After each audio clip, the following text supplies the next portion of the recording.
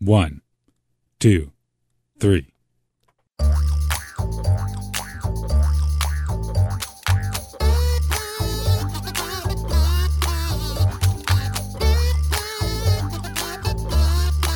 Welcome to Three Song Stories, the show that wields the mighty power of the song story to get our guests talking like there isn't even a microphone recording every word they say. Thanks for listening. I'm Mike Canary. Our guest this week is Brendan Rivers. Originally from Clifton Park, New York, Brendan moved to Florida when he was in high school. He has a bachelor's degree in music from New College of Florida in Sarasota and an associate's degree in music production and technology from Daytona State College. Brendan originally planned to pursue a career as a composer, arranger, music producer, and recording engineer, but he got an internship at WGCU, and that convinced him he belongs in broadcasting and in public media. He's been a special projects producer at WJCT in Jacksonville since 2018.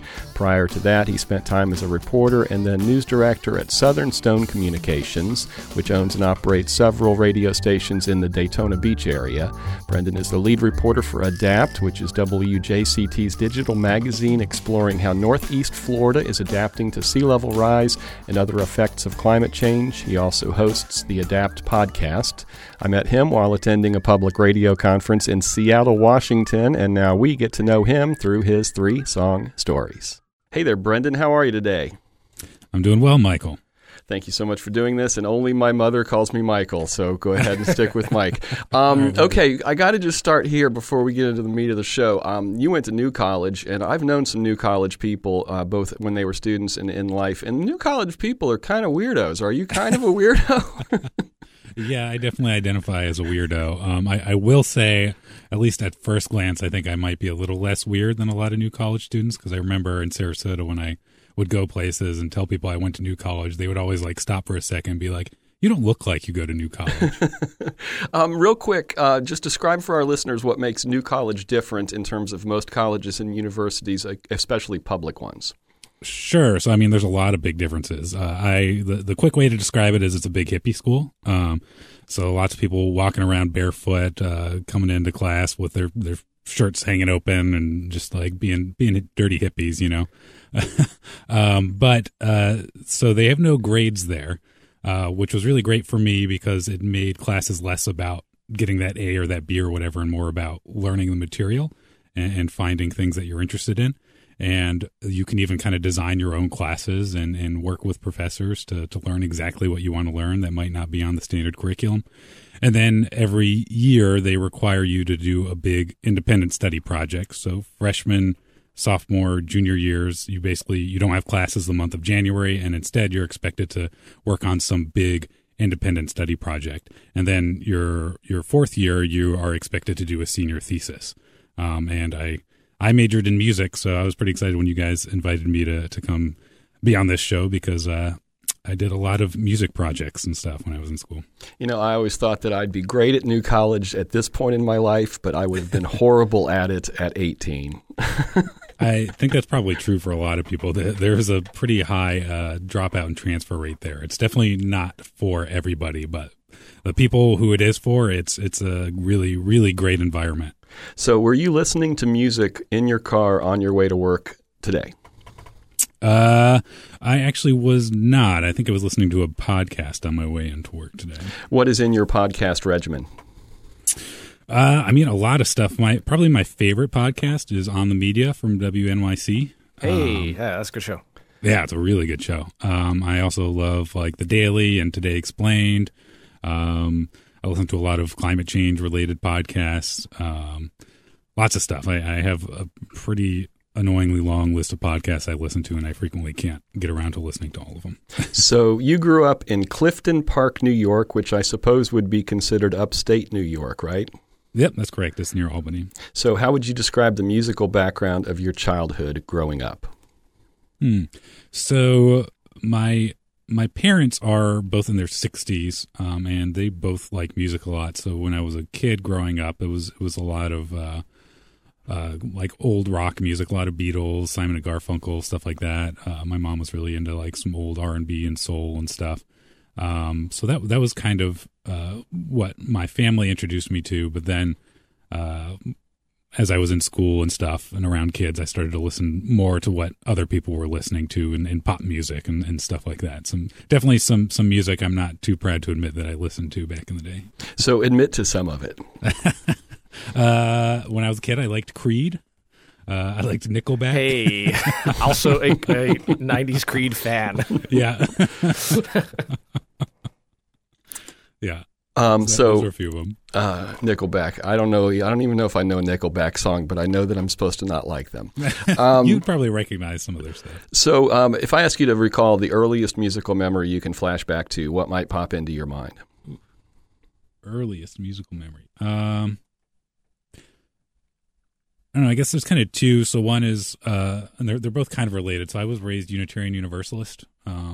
And at church, I was in the choir when I was a kid, and we had a really great music teacher there, and we would sing stuff together. And the other is, and this we'll talk more about this later, but I used to go to the summer camp every year that was affiliated with Unitarian Universalism, and every morning, everyone at the camp would get together in this big treehouse is what we called it, but it was just a big second-story building, and we would all just like sing songs together and play guitar and stuff for like an hour every morning. Were instruments being played around you as a kid, and or did you play instruments as a kid? Yes to both of those questions. So my dad, to this day, still plays guitar almost religiously. Pretty much every day he'll sing and he'll play guitar if he can. And I've been playing instruments since I was in 7th grade, I think.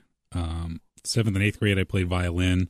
Then 8th grade I picked up bass. And I was classically trained, so I played in school orchestras and stuff. And then when I moved to Florida right before my junior year of high school, I started playing in jazz bands and stuff. As a bass player? As a bass player, yeah. Are you still playing today? No, I have not played in a very long time. I enjoyed playing, but I'm very much an introvert. I don't like being on a stage in front of people performing. So for me, I very much have always been more interested in all of the behind-the-scenes stuff. So in college, my focus was on music theory and music composition, and then audio production and recording and mixing and stuff like that. If you could learn one instrument instantly now, like The Matrix, which would you choose? Probably drums. Yeah? Yeah. You want to be a drummer in a room by yourself, I guess? No, I just think that so I have always struggled with improvisation. When I played jazz, I was classically trained, so I very much relied on reading the music, and part of it is just because I kind of have a pretty bad memory, so just remembering all the things you need to remember for harmony and improvising melodies and bass lines and stuff, it was a lot. But I feel like if you're playing drums, you don't have to worry about quite as much. It's just the rhythm. You don't have to worry about hitting the right notes and making sure you're in the right key. Understood. Okay, it is time for your first song, Brendan Rivers. This is the cover, I suppose, of "Here Comes the Sun," right? Yep, yeah. This is. I just wanted to find a different version for everybody because everyone's heard the Beatles version, and Jacob Collier is one of my favorite musicians. So, and it's a pretty cool version of the song. So, what's the story? Or would you like to listen? It's your choice. No, we can go over the story first because it actually kind of links back to that summer camp I was telling you about. So. I'm sure I'd heard this song when I was a kid because, like I said, my parents listened to the Beatles a lot. But one of my counselors at that camp kind of reintroduced me to this song. And at the time, I was kind of in that like, I don't know, I was probably between 10 and 13 when this happened. So I was at that stage where I was like trying to be cool. I wanted to listen to like what my friends listened to, which was, by my taste these days, was not very good music. But when he reintroduced me to the song, I mean, I just kind of fell in love with it. I loved the melody. I loved the lyrics, just pretty much everything about it. And we would sing it sometimes with the morning meeting I was telling you guys about before. We would all just get together and sing.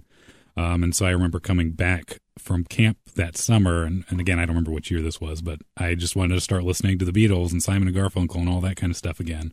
And I think that's really when I started kind of looking for music because I wanted to find things that brought me joy and not wanting to listen to specific music because I thought it made me cool or it would help me fit in with some group of kids at school, You found your individuality through the Beatles. Yeah, I think that's one way to put it for sure. Paint a picture of what it was like at the camp. Was there like somebody playing a guitar and all the kids were singing, or just kind of paint that picture of what the singing moments looked like? Sure. So it was a 2-story building, and this was going to happen on the second floor, which is basically just a huge open room with lots of like wood on the walls and the ceiling and stuff, and lots of windows looking out at this really dense mountaintop forest. And there was a little stage, and all the counselors who wanted to kind of like lead musically would be on stage. A bunch of them would be playing guitar. Some of them would have like little tambourines or something. There was a grand piano sometimes someone would play, and they'd be up there leading all the kids in songs, and the kids would kind of be on the floor sitting looking up at the stage. Yeah, sounds pretty idyllic. Well, let's listen to it, imagining that. This is Brendan Rivers' first song here on 3 Song Stories. This is Here Comes the Sun by the Beatles, performed here by Jacob Collier. Sun, sun, sun, here we come. Well, that was an audio experience that was enjoyable. Yeah, That's such a cool version of that song. Goodness. Yeah. I think I like that better than the Beatles version. Yeah, Jacob Collier does some really crazy stuff. I love those giant harmonies that he's doing at the end there. It's so cool. Yeah. And that's with himself. That's just a bunch of harmonies with himself, with his own voice, and same with Dodie. So you know who Jacob Collier I didn't is, until this episode. He's 27.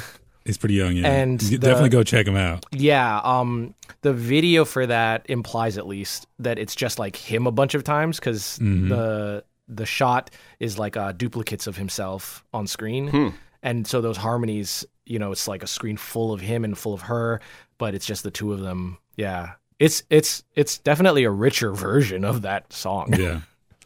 Yeah, and he does that kind of stuff a lot. He loves it. As far as I know, most of his like recorded stuff, not his live stuff, he's basically playing all the instruments and singing all the vocal lines. And it's just crazy, the stuff he does. It's so out there. I love it. Did Nickelback ever cover that song? Not that I'm aware. I don't think so. If they did, I probably would not listen to it today. Do you happen to keep up with any of the kids that were in that camp still? I do. There are several that I talk to every now and then. One of them I still consider one of my closest friends, and we talk very regularly. Actually, I talked to him on the phone for a few minutes yesterday or earlier this week. So if that sort of shifted your musical tastes and your willingness to be an individual when it comes to music, when you were in high school, did you stick with Beatles and things like that? I did until I moved to Florida when I was right before my junior year. And this kind of gets into the next song. So as I said earlier, when I moved to Florida, I started playing in the jazz band, and I had never really been exposed too much to jazz up to that point. And I made 2 very good friends through the jazz program there, Davin and Adam, who both still live in Florida. And I speak to them regularly. And they started introducing me to jazz stuff. And I very vividly remember just kind of like sitting in the car in the parking lot during lunch, listening to music with them, or just driving around. We listened to a lot of music. And that kind of started me on the musical trajectory I've been on ever since, really. Jazz is my main thing, and all of its different variants. And the first jazz artist I can remember really getting into and sort of becoming obsessed with was Herbie Hancock. So this next song is Hang Up Your Hang-Ups by Herbie Hancock, and it was from one of the 2 albums he did that I was really into as a high schooler, and that's Headhunters and Manchild. And this track is from Manchild, and all the tracks from those 2 albums are just like super cool and funky. Most people are probably familiar with Chameleon. That's one of the more popular tunes that he did from this sort of era.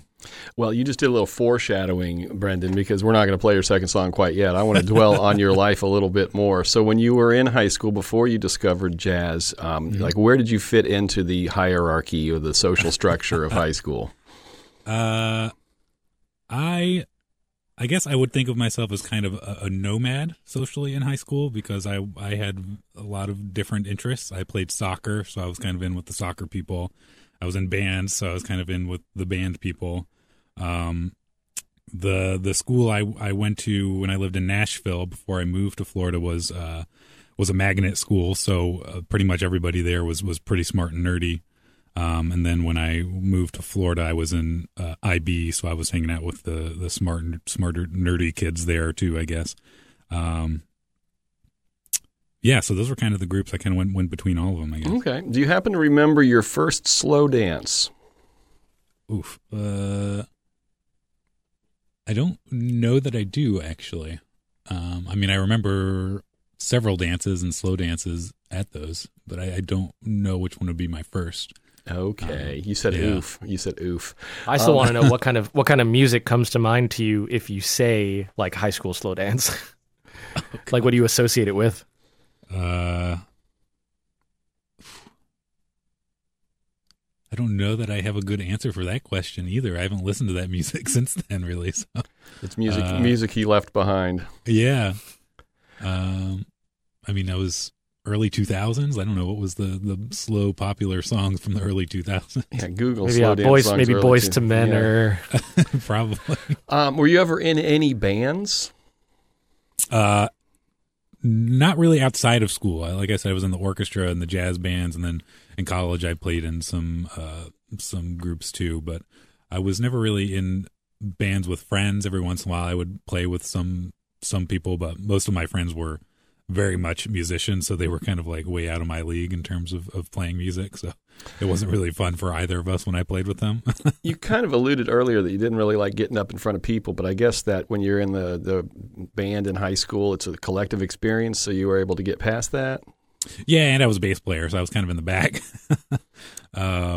But I mean, it was still definitely a bit nerve-wracking for me sometimes, especially in jazz when as a bass player, you're the only player. So if you make a mistake, pretty much everyone's going to notice it. And I still vividly remember this one tune that we would play in high school jazz band that opened with a bass solo. And I remember there was this annual jazz festival near the high school, and I still remember misplaying that opening solo one time and being really embarrassed about it. Remember what it felt like? Yeah, it was horrifying. Super embarrassing. So what led you to New College? So my parents basically told me they would cover in-state tuition for me when I went to college. So if I wanted to go out of state, that was on me. And I did not want to have a huge amount of college loans to have to pay off afterwards. So I decided I wanted to stay in state. And looking at all the schools, New College felt like it would be the best choice for me just because it was so unique, and I liked the idea of having smaller class sizes so I could interact more with the professors. I liked the idea of not having grades. So I did apply to a couple other schools, but New College was always my first choice. So as soon as I got that acceptance letter, none of the rest of them really mattered to me. Do you remember when you first went to do a visit and you saw like how the campus is arranged and the buildings that it's in? Because it's a really cool place. Yeah, it is a very cool campus. And yeah, I mean, I remember the campus pretty vividly, and I'm pretty sure I remember going to visit with my parents. And for anyone who doesn't know, it's built on what used to be the Ringling Estate, and it's right there on the water, not the ocean. But so there's just like really cool old historic buildings, lots of great views, and Sarasota is a pretty cool town. I remember pretty regularly, me and a bunch of friends from college, we would go to Siesta Key, which is pretty close by, which is the nicest beach I've ever been to in the States. So if anyone's around there, definitely go check out Siesta Key. So you were studying music at New College. Mm-hmm. Just describe a little bit like what your focus was. Yeah, so I mean, it was a lot of music theory. For some reason, that always really fascinated me. When I first went there, music was not even a consideration. I went thinking I was going to do marine biology, history or anthropology, or religion, actually, because I was always really fascinated by religion. But then I just for fun took a music theory class and just fell in love with it. So my focus was mostly on music theory and music composition. So I was writing a lot of music at the time. And I was mostly studying classical music, Western art music, through school. But I, at the time, was really interested in jazz and blues music. So I was kind of studying the music theory behind those genres on my own, and then when I was composing, I was kind of trying to combine those two, or I guess three distinct genres into sort of one thing. What was your senior thesis focused on? My senior thesis was focused on the music of George Gershwin and how he was incorporating different ideas from other musical cultures into his pieces to kind of portray what he saw as sort of this dream of the American melting pot. You don't really play music anymore, as I understand it. So once you have sort of the basics and the understanding of music theory in your brain, does it stick forever, or kind of have you lost some of it, or how does that work? Because I kind of know some real basics, but very shallow. Yeah, so I mean, I think I remember like the big major things, but I think there are probably a lot of things I would have to review, like specific like harmonic techniques. But overall, like I mean, I still understand how harmony works, and I could still probably pick up some sheet music and sight read it and know what's going on and be able to analyze what's happening and throw around terms like circle of fifths. Yeah. Does it inform the way you listen to music still to this day at all? So I've never really listened to music and been thinking about music theory as I'm doing it, unless there's like a really weird time signature or rhythmic thing going on that I'm trying to figure out. Usually I'm more in the moment when I'm listening to music and just kind of appreciating melodies or like interesting harmonies or harmonic progressions or sort of like getting really into some sort of funky syncopated rhythm. I'm not really analyzing music as I listen to it. Understood. I know a couple music theory people, and sometimes they can't not do it. Yeah. Okay, Herbie Hancock. Talk some about Herbie Hancock now. So, I mean, if anyone listening listens to jazz, I'm sure you're familiar with Herbie Hancock. He's one of the greatest jazz musicians of all time, but I was specifically really into sort of his jazz funk fusion stuff.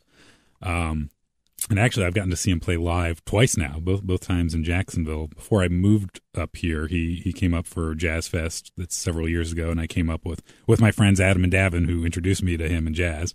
And then he came up for Jazz Fest this year too. So I've seen him play live twice now. And he's getting old, but he's still got it, man. He is a phenomenal musician and a great performer. So if you haven't heard him, I definitely check it out. Again, my favorite albums of his are Headhunters and Manchild. If you're not so much into jazz, he also has like a really cool electronic album. I can't think of the name of it off the top of my head. The really popular track from that album is called Rocket. And that's really cool, funky, weird electronic music. Yeah, that one kind of took over MTV for a while back in the early days. I remember. Yeah. So why is Hang Up Your Hang-Ups your second song? That was just always my favorite track of his, I think. It's just super funky and high energy, really interesting. Like I said, I grew up being a bass player, and it has just a really cool, prominent bass line in it. It's just a really cool and energizing track for me. At the time back then, would you play it and then play along with your bass? No, I don't think I did that with this song. I would do that with some things. Usually when I was doing that, would be simpler things. Like I would play along a lot with Stevie Wonder kind of stuff, like Superstitious. But jazz was always tough for me to play. Okay, well, let's listen to this Herbie Hancock song. I do know Rocket, but I don't know this one. This is Hang Up Your Hang-Ups. It's from Herbie Hancock's 1975 album Man-Child. It's Brendan Rivers' second song here on Three Song Stories. What's it like listening to that today, thinking back on then? I mean, Josh could tell you I was sitting here just kind of bobbing my head, tapping my toes to it. It still hits me as hard as it did when I was a kid. It's just so funky, so much energy. I don't know, that kind of music to me is just like, it's like pure joy. It's I can't sit still when I listen to it. Do you ever approach playing that like as a bassist? That specific piece, no, I don't think I ever really tried playing that one. I definitely did try my hand at a few sort of funky bass lines, but nothing that elaborate, I don't think. That was outside the scope of your jazz band. Yeah.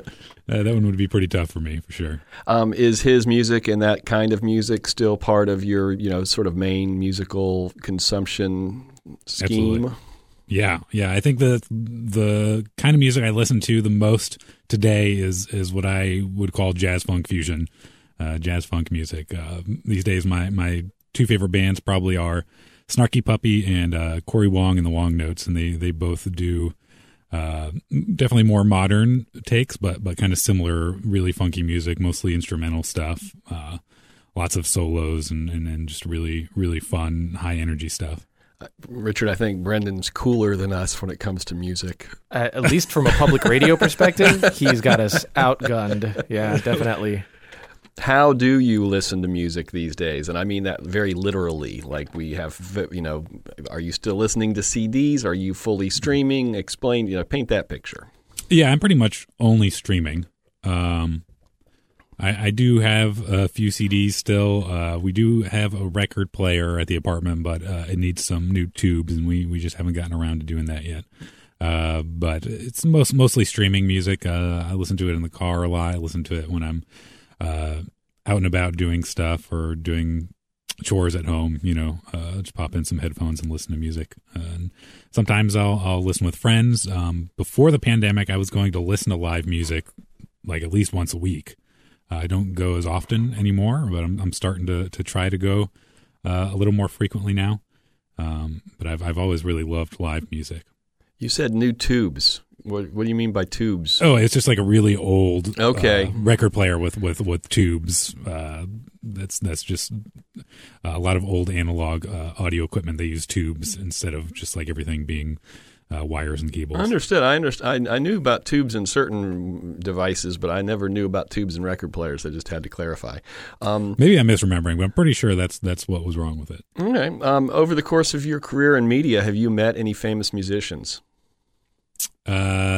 Yes, I think. I guess the only one that I actually know, his name is Ulysses Owens Jr., and he lives here in Jacksonville. He is a phenomenal drummer, Grammy-winning. I think he teaches music at Juilliard too, and he has played with a lot of like the biggest names in jazz, including one of my favorite musicians of all time, Christian McBride.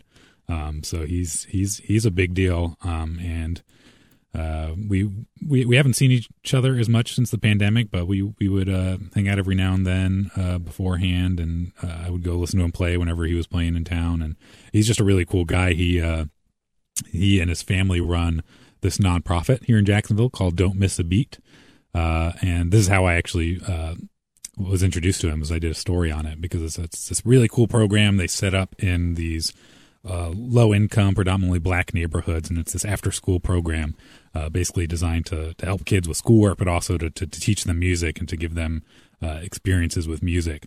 And it's really helped to lower crime in those areas, and it's provided really amazing opportunities for the kids who participate, and a lot of them end up going to some of the really high-caliber art schools here in Jacksonville, and they go on to do great things. And it's a really, really cool program, really great guy, and phenomenal musician. That's very cool. So your bio says that you were planning on pursuing a career as a composer, arranger, music producer, recording engineer, things like that. And I know the answer to this question, but I want you to explain what diverted you from that path. Sure. So I was actually, after I graduated, I was actually living in Fort Myers.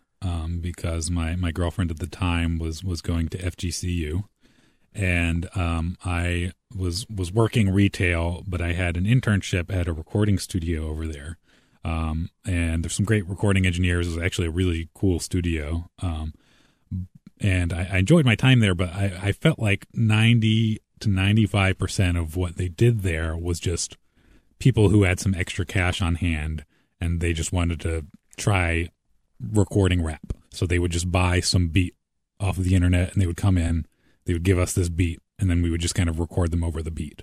And needless to say, most of the time it was not very good. And I am a little bit of a music snob, I guess people would say. So that was kind of disheartening for me, and I was like, I don't know that I could do this for a career. I don't know that I could sit here and listen to people come in and do really bad rap for the rest of my life. So I got another internship at WGCU, and I actually worked with Richard quite a bit, and I worked with Luke and Brian, both of whom used to work there as well. And that kind of opened my eyes to the possibility of working in public media.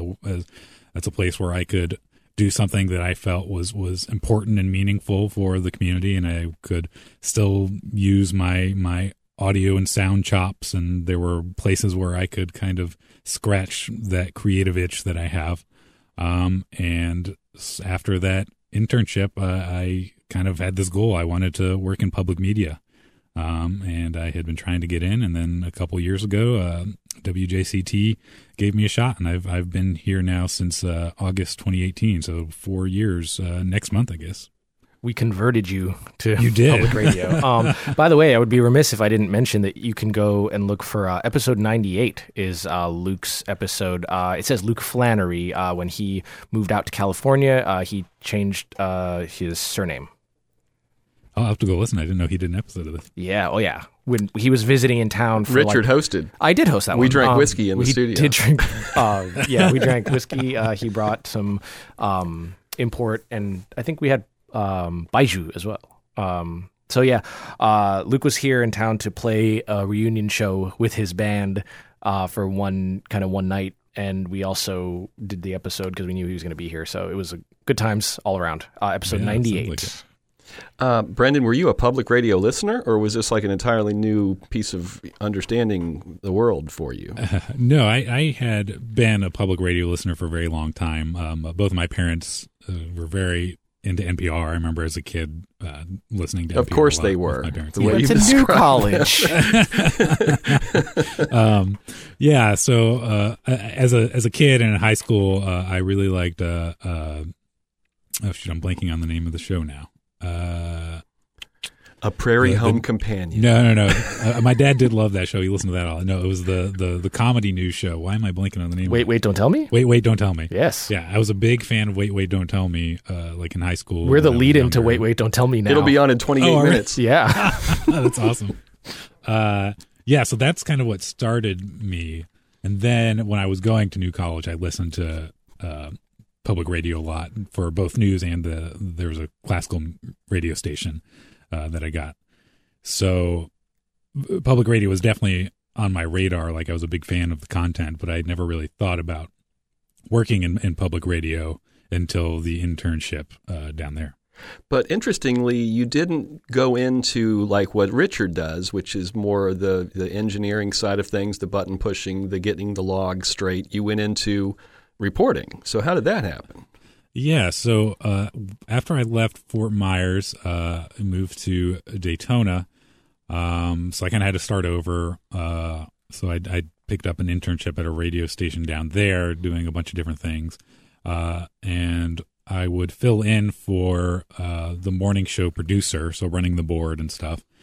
And so I would come in contact with the news director there. And one day she was just like, hey, would you want to try doing some reporting, maybe do some traffic or something? And at the time I was trying to get my foot in the door and to like actually get a job there. So I was like, yeah, of course I'll do it. And she just started training me, and she eventually hired me as a full-time reporter. And that's kind of what I've been doing ever since. Brendan, you and I have something in common, and that is careers in public radio without ever having taken a journalism class. Yeah. Likewise. Yeah. I have a computer science degree. More useful than music, probably. So tell us about what you do there at JCT, and in particular, ADAPT. Sure. So my title here is Special Projects Producer. And essentially what that means is I am developing podcasts for the station. I've got a few in the works right now. Don't want to talk about them too much because we're still working on them. But I am also the lead reporter for our special project called ADAPT, which is a digital magazine, is kind of how we describe it, focused on how climate change is impacting Northeast Florida and what's being done about it. And we do some statewide stuff too, but we try to keep it pretty local for the most part. So through that, we do about 2 stories a month. We actually just published a new story today looking at some relatively recent research out of FSU looking at climate gentrification. And they're kind of warning that this is, over the coming decades, it could be kind of an existential crisis for a lot of major Florida cities, including Jacksonville. And we've done a bunch of other stuff too. We do live events at least 4 times a year usually, which kind of gives our audience the opportunity to actually interact with people who are making these decisions, with scientists and policymakers and stuff like that. We also have a podcast where we profile individuals who are working on issues related to climate change. And we've done a few short video pieces as well, so we've kind of experimented with a bunch of different things. And now we're doing a newsletter. So twice a month I'm sending out a newsletter to our subscribers where I give them a little background information, share some content that I'm consuming related to climate change, and then send them a link to whatever my most recent story is. Coincidentally, our Associate General Manager, Amy Shoemaker, stopped by the studio right before we started, and I mentioned we were talking to you, and she said, "Oh, tell him I read Adapt." Oh, really? Yeah. That's awesome. Well, that's very cool. I also stumbled into public radio in a sort of, I was at FGCU. I wasn't studying journalism. They said, do you want to do an internship? But I thought, oh, I'm going to do public radio. I mean, it just hit me like immediately. I was like, that's what I'm going to do. Let's talk about concert experiences. You said you used to see a lot of music before the pandemic. Like in general, are you a concert goer throughout your life? Yeah, I always have been. I've always loved live music.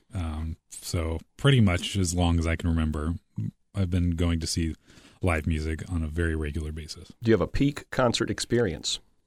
Peak concert experience? Either because the scope was so big or the intimacy was so good or the, rarity of being able to see them, anything like that.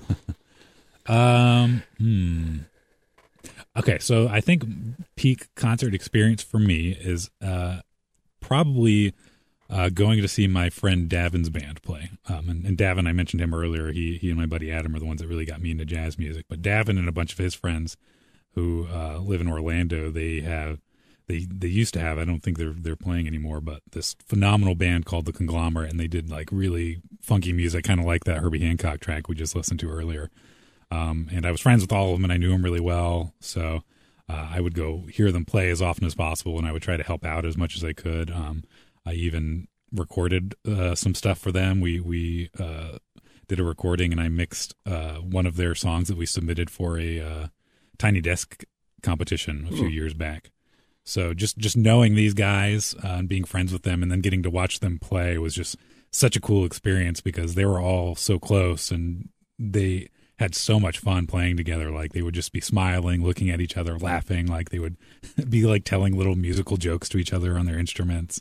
Is just a really, really fun experience getting to hear them play live. Have you ever traveled a long distance in order to see live music?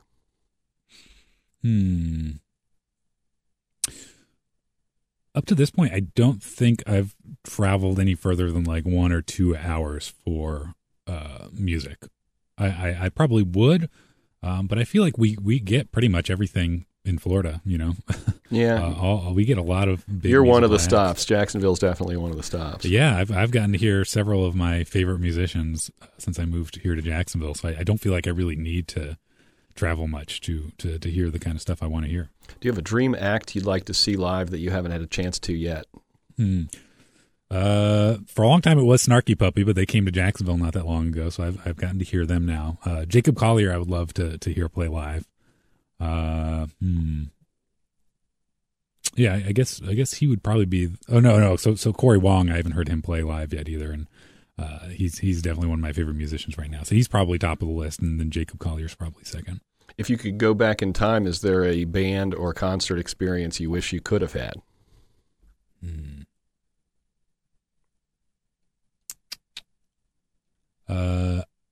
Oscar Peterson. Who's that? He is a jazz pianist. He is, in my opinion, the greatest jazz pianist to ever live. I'm not sure when he died, but I think he died several years ago. But he was he was also one of the first. He's like the first straight ahead jazz guy I really got into. And his style of play is very bluesy and soulful, and how quick he is with his fingers is really incredible. He is such a phenomenal musician. You're really a jazz guy. Yeah, it's definitely one of my favorites for sure. I think that's probably my go-to. I think that you may adhere very solidly to the maxim that jazz plus jazz equals jazz. Which is an old Parks and Rec NPR joke. Yeah. You know, it's funny, Richard, is I was literally going to say that. I know. Before you cracked I could the see mic. it in your eyes. Yeah. I think one of the songs they mix is, I think it's like Herbie Hancock and Coltrane. Yeah. They just play them on top of each other. Yeah, I remember that episode. Who did we have in studio? I can't remember his name. Take Five? Who did Take Five? Oh, Dave Brubeck. Dave Brubeck. I did hear him play live, him Mike. and Ramsey Lewis. Mike has a Brubeck story. Yeah, he sat in the studio that I'm in right now, directly across from where I am. He was on our show Gulf Coast Live at the time. Wow. It was like 2004, and he was in town to play out on Sanibel Island at a jazz club that used to be out there, and I got to drive out to pick him up in my van and then spend 40 minutes coming back to the station with him. And the funny thing is I didn't know who he was. I'm not a jazz guy. So the whole way He's back... like one of the most famous. I know. guys. And the whole way back, we're just talking. You know, I'm just talking. It's like, this guy plays music, whatever. And then when we got back, then, you know, he was on the show. I was a producer at the time. And then when we drove back, I was like afraid I was going to wreck. Because I'm like, oh my God, I've got the most famous jazz musician in the world sitting next to me. Yeah, no, that's awesome. Yeah, he was actually, I think, him and Ramsey Lewis, they did a concert together when I was in high school, and I think that was the first jazz concert I went to. My dad took me, and this was shortly after I joined high school jazz band. And my dad is a big music lover, and he never like really listened to jazz a lot, but he likes it and he appreciates it. So he was trying to facilitate me getting into it. So I remember him taking me there. Okay, well, it's time to get on to your third song. Is the Gene Harris Quartet a jazz quartet? Yeah, it is. And actually, Gene Harris is kind of seen as sort of like one of the proteges of Oscar Peterson. It's kind of they play a similar style, and actually the Gene Harris Quartet, which is the one playing this, the bass player, Ray Brown, was Oscar Peterson's bass player too. Okay, well, what's the story behind Summertime? So I've just, we talked about it earlier, I've always been a huge fan of George Gershwin. I just think he wrote some of the most amazing melodies of all time. And my senior thesis was focused on him and his music.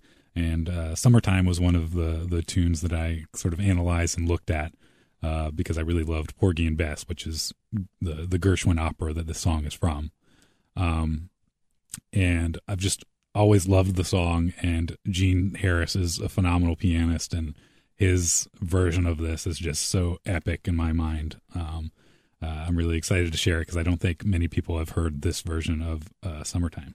If you, dove into it for your senior thesis, tell us one little tidbit about Summertime that might be interesting, and then we'll listen to it.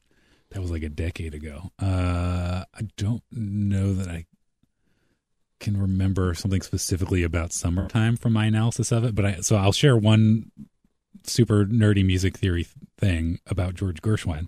So one technique he used a lot in his music is it's called my German pronunciation might be off, but it's called Stufenreichtum. And basically the idea is you can smoothly transition between pretty dissonant harmonies just by making your voice leading. So that's like the different notes, how they move, by making it really smooth.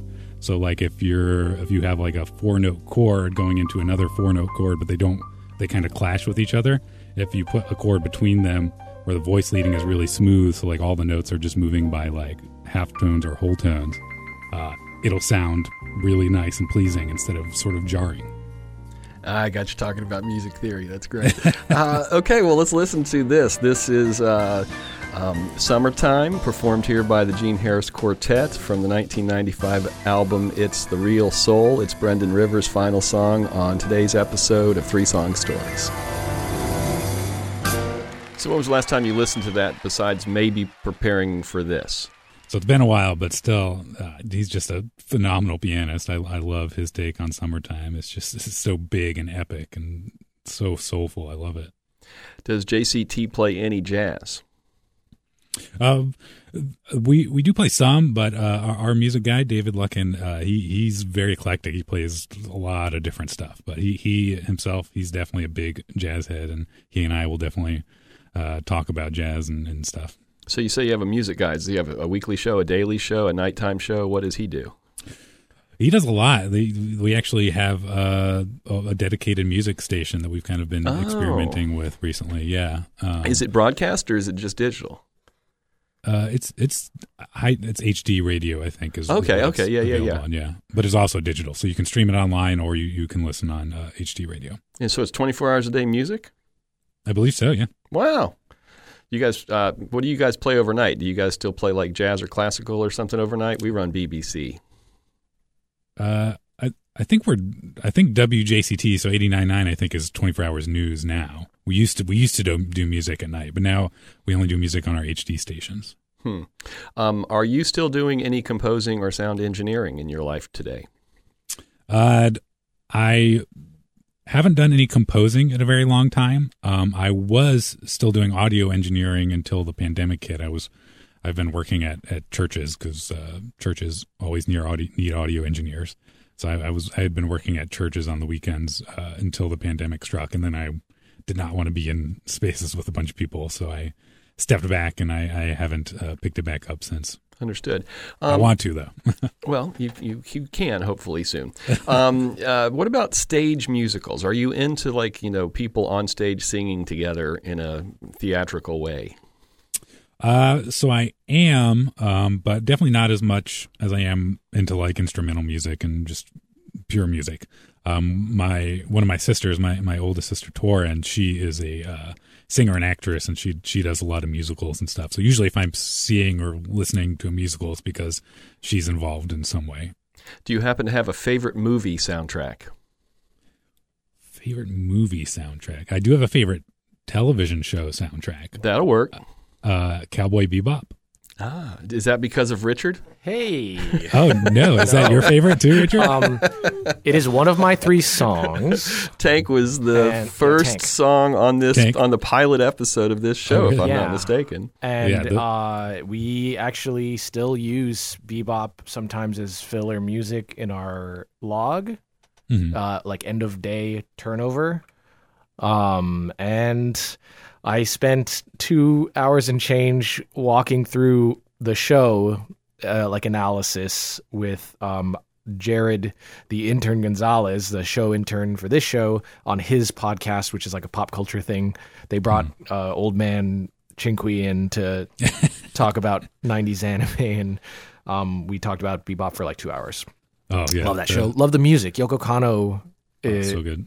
Lives perpetually in my head. And actually, about a week ago, Jared purchased the vinyl 2-disc set, and it's, man, that is a great pair of records if you do vinyl. The Bebop soundtrack, yeah. We have a friend who got that too, but yeah, I listen to the music from that show so much. Great show, great music, yeah. Not a lot of lyrics to sing. No. Although there's that little bit at the beginning. And he's the Jared formerly known as intern. Because that's his title, but he's not an intern. He works here. He, for like real. you, Brendan, he came in here to do an internship he didn't even know what NPR was. And it just pivoted, and now he's our production. He's a production assistant now, and he just wants to keep doing this. He just loves it here. So we have that effect on people. Yeah, apparently. Okay, we're going to speed round you here, so stay on your toes. Okay. Do you have a nickname that stuck over the course of your life that you'd be willing to share? Not that it's stuck throughout my life, but I did have a funny nickname as a kid. So I have been over 6 feet tall since I was like in 7th grade. And I played a lot of soccer, and my nickname on my soccer team was Man-Child because I was always so much bigger than everybody. And that was the name of Herbie Hancock's album. It was, yeah, it was. I wasn't into Hancock back when I was called Man-Child though. But yeah, I always thought that was funny. But I still distinctly remember playing soccer and parents from other teams complaining to the ref because they thought there was no way that I was the age I actually was because I was like a head taller than everybody. That's funny. I was the same way. I was my height in 8th grade. I'm like 6 foot, almost 1, a little bit less. And by my sophomore year, I wasn't even in like the top 20, but I was like the tallest kid in 8th grade. Me too. Karaoke? Are you a karaokeer? No, because again, that goes back to me not wanting to perform and be in front of people. I've sung karaoke once. And there was some heavy drinking involved before I did it, and one of my friends went up and sang it with me, and we sang My Girl by The Temptations. I also got really drunk once and did karaoke with a guy that I was friends with, and it's the only karaoke I've ever done. Yeah. We're in parallel universes, Brendan. I know, Rivers. it's funny. If you were a championship wrestler, what music would you come in on? It'd probably have to be some pretty funky music. Like what? Like what? Well, if you guys want to do some extra credit, I think my favorite track recently has been Sleeper by Snarky Puppy. It's a super cool, funky tune that opens with this really cool vocoder solo. It's just really, really kind of epic. Ooh, vocoders. Bring it up, Richard. Yeah. Hold on. Okay, while he's bringing that up so we can hear what you mean, what would your wrestler name be? Snarky Brendan? No. It would probably be the Brendanator. Ah, nice. Yeah. Oh, you'd be ominous coming in on this. Give it a second, though. This would be it's when up. you're walking slow. Yeah. Ooh. I don't know. I would fear any wrestler who could walk into that. Yeah. I can see it. Yeah. I can see the Brendanator coming down. Oh, well, thank you for sharing that. If you were a cocktail or a drink of some kind that was like a distilled you, what would it be? Ooh. That's a tough one. I don't know. Maybe some kind of old fashioned.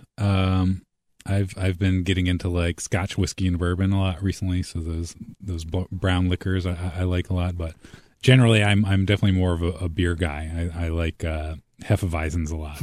So let's say an old fashioned, but with a non-traditional, not just straight bourbon or something, or Canadian whiskey. Like how would you make it, Brendan Rivers? Let's do Scotch, and instead of I have no idea if this would be good. I haven't tried it. Doesn't have to be.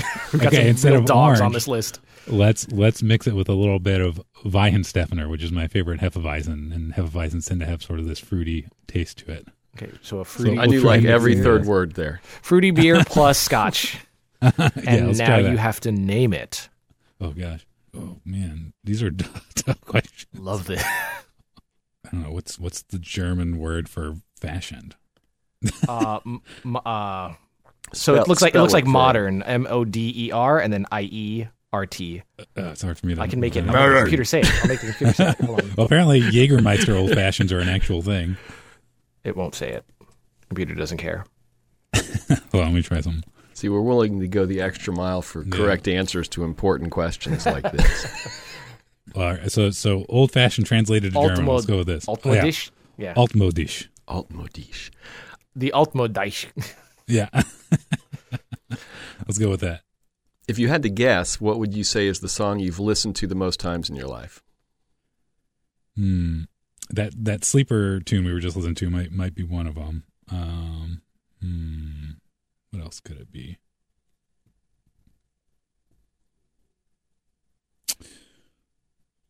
Yeah, it's probably that, and then various versions of Summertime.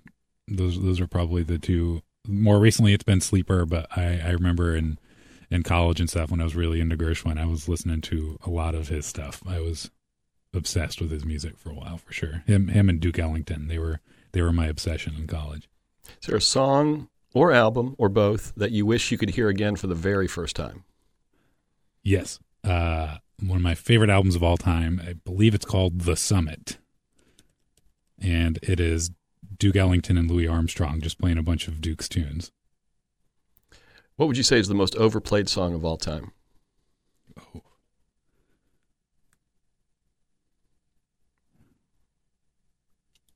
I don't know if I can think of a specific song, but there are two bands that I think are overplayed and I've never been a big fan of, and probably a pretty unpopular opinion. I really do not like ABBA or Journey. Huh.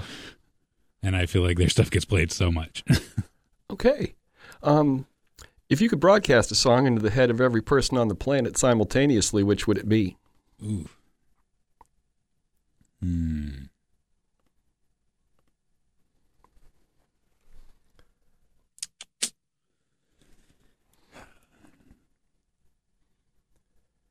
I don't know if I have an answer off the top of my head. I feel like if I had time to think, I'd come up with a really good It's called song the with a lightning really round. good message. Yeah. But some of this is hard because I listen to so much of what I listen to is instrumental music. Well, that's okay. It could be instrumental music. Okay. You're just creating a global collective experience that'll make the news. All right, let's see. I think it might be Deodato's version of Rhapsody in Blue, because I think it's really accessible, and Rhapsody in Blue is just such a great piece of music, and I think it's a great entry point for people to get into different kinds of music. What's it feel like to be the second most famous Brendan on the Florida public radio scene? This is what I always tell other radio stations. Like, you need to hire a Brendan. There's not enough of us. So, funny story, I'm actually in a Facebook group called All Brendans. No. And everybody in the group just has a different spelling of the name Brendan. Do you accept Brennans? Yeah. Okay. They accept a lot of different versions of the name. I mean, so it's cool. I've met Brendan Byrne. I don't know if you remember when we met. It was a while ago. It was before I was working in public radio. Oh, he's been on our show Gulf Coast Life a couple times. I get to talk to him about space stuff. He's a nice guy. He's a great guy. Yeah, he's a great guy. Sorry, I had to ask. Yeah, it's totally fine. I joke about it all the time too. Okay, do you have a fourth song that almost made it to the list, or is there more than that so you couldn't really isolate one? So in terms of sparking specific memories, these were definitely the ones that jumped to mind. If I had others, they might kind of be in similar veins, but I don't know. I guess I would love to play some Corey Wong, because I think people aren't super familiar with him, and he's just a super fun musician. He's a phenomenal guitar player, but he also just does really funny things too. He's a really weird, quirky dude. Richard, are you pulling some up? I see you scurrying. Yeah. This is Just a Minute. Like that little pizzicato. Like. Mm-hmm. Start playing that Herbie Hancock song. Oh. Let's hear if jazz plus jazz makes jazz. I've got a good song that he does that's not quite as funky. If you want something a little different, look up Underground. That's a really good song. Okay, hold on. Yeah, Corey Wong and Cody Fry. The version with Metropole Orchestra, I think, is the really good one. Oh, but now this is not jazz at all. What is this? No, it's not. Oh, I like this. This is a long way from jazz. Wow. All right, we went places there. Did not expect to land there, yeah. Thanks, Brendan. Yeah. Brendan, pretty much last question before you recommend your three people. What would your 14-year-old self, think of who you are today? I think my 14-year-old self would think I'm pretty cool. Definitely not where I thought I would end up, or what I definitely would never have guessed that this is what I would have been doing. But I think at 14, I had an appreciation for public radio and the importance of a well-informed populace. So I think I'm definitely trying to help out on that front. So when you were 14, driving around in the back seat of your parents' Volvo, which I assume they must have had a Volvo. Or a Volkswagen. I don't think they did. No, I only made a Volvo. So you were aware of public radio, and you wouldn't have been necessarily disappointed if you knew you were going to wind up there. Not at 14. Maybe when I was younger. I know when I was younger, I definitely thought it was pretty lame when my parents listened to public radio. But by 14, I think I had started to appreciate it. All right. Well, it's time for you to recommend three people that you'll share this with that you think we can get. Sure. So I'll start out with someone I talked about earlier. So Ulysses Owens Jr. I think he would be a really fascinating person to talk to, just because he's basically a musical genius, So just getting to pick his brain about this kind of stuff. And he's there in Jacksonville? Yeah, he goes between here in New York City and he travels for other stuff, but his home base is here in Jacksonville. Cool. We can get him in your studio maybe. Let's do that. Okay, cool. Definitely. Number two would be one of my closest friends who used to work here at WJCT, but he's now the morning edition host over in Gainesville at WUFT. That's Sky LeBron. And he is a character. He'll be entertaining, and his musical tastes are very, very different from mine. Cool. And he has a studio with a Comrex, so that makes that easy. Great. Yeah. And number three? Number three, I would say Melissa Ross, who I'm sure your listeners are or a lot of them are probably pretty familiar with. She's our local daily news show host and one of the hosts of the statewide program that we do, the Florida Roundup. Awesome. We would love to get all three of them, and they are all well within reach because of technology and the fact that we do what we do. Well, thank you so much, Brendan Rivers. Do you have any final thoughts you'd like to leave us and our listeners with? No, just, thank you for inviting me to do this. It was a lot of fun. I obviously like music a lot, so getting to talk about it is always pretty fun, and it was really nice meeting you at that conference, Mike, and it was really great to hear from Richard again. Richard, I very much think of as someone who kind of helped put me on the path my career is on now. So thank you for that, Richard. Thank you so much, Brendan. And when I came up and asked you, the only reason I did it is because I knew your name and you were from Florida. I had no idea the WGCU background, so this is really cool. And thank you, thank you so much. Yeah, of course. We make 3 Song Stories in the studios of WGCU Public Media on the campus of Florida Gulf Coast University in Fort Myers, Florida. Mike Canary is co-creator and host. Richard Chinqui is co-creator, producer, and host. Tara Callaghan is our online content producer and host. Audio production is by Jared the Intern Gonzalez, and Chris Duffus is our executive producer. Our theme song was created by Dave Cowan and Stick Martin at Monkey House Studio in St. Pete. For this week's parting tune, we're handing it back over to Brendan, or more specifically to Sybarite 5, a string quintet playing a composition that Brendan wrote back in college. This is Alamand for String Quintet by Brendan Rivers, performed here by Sybarite 5.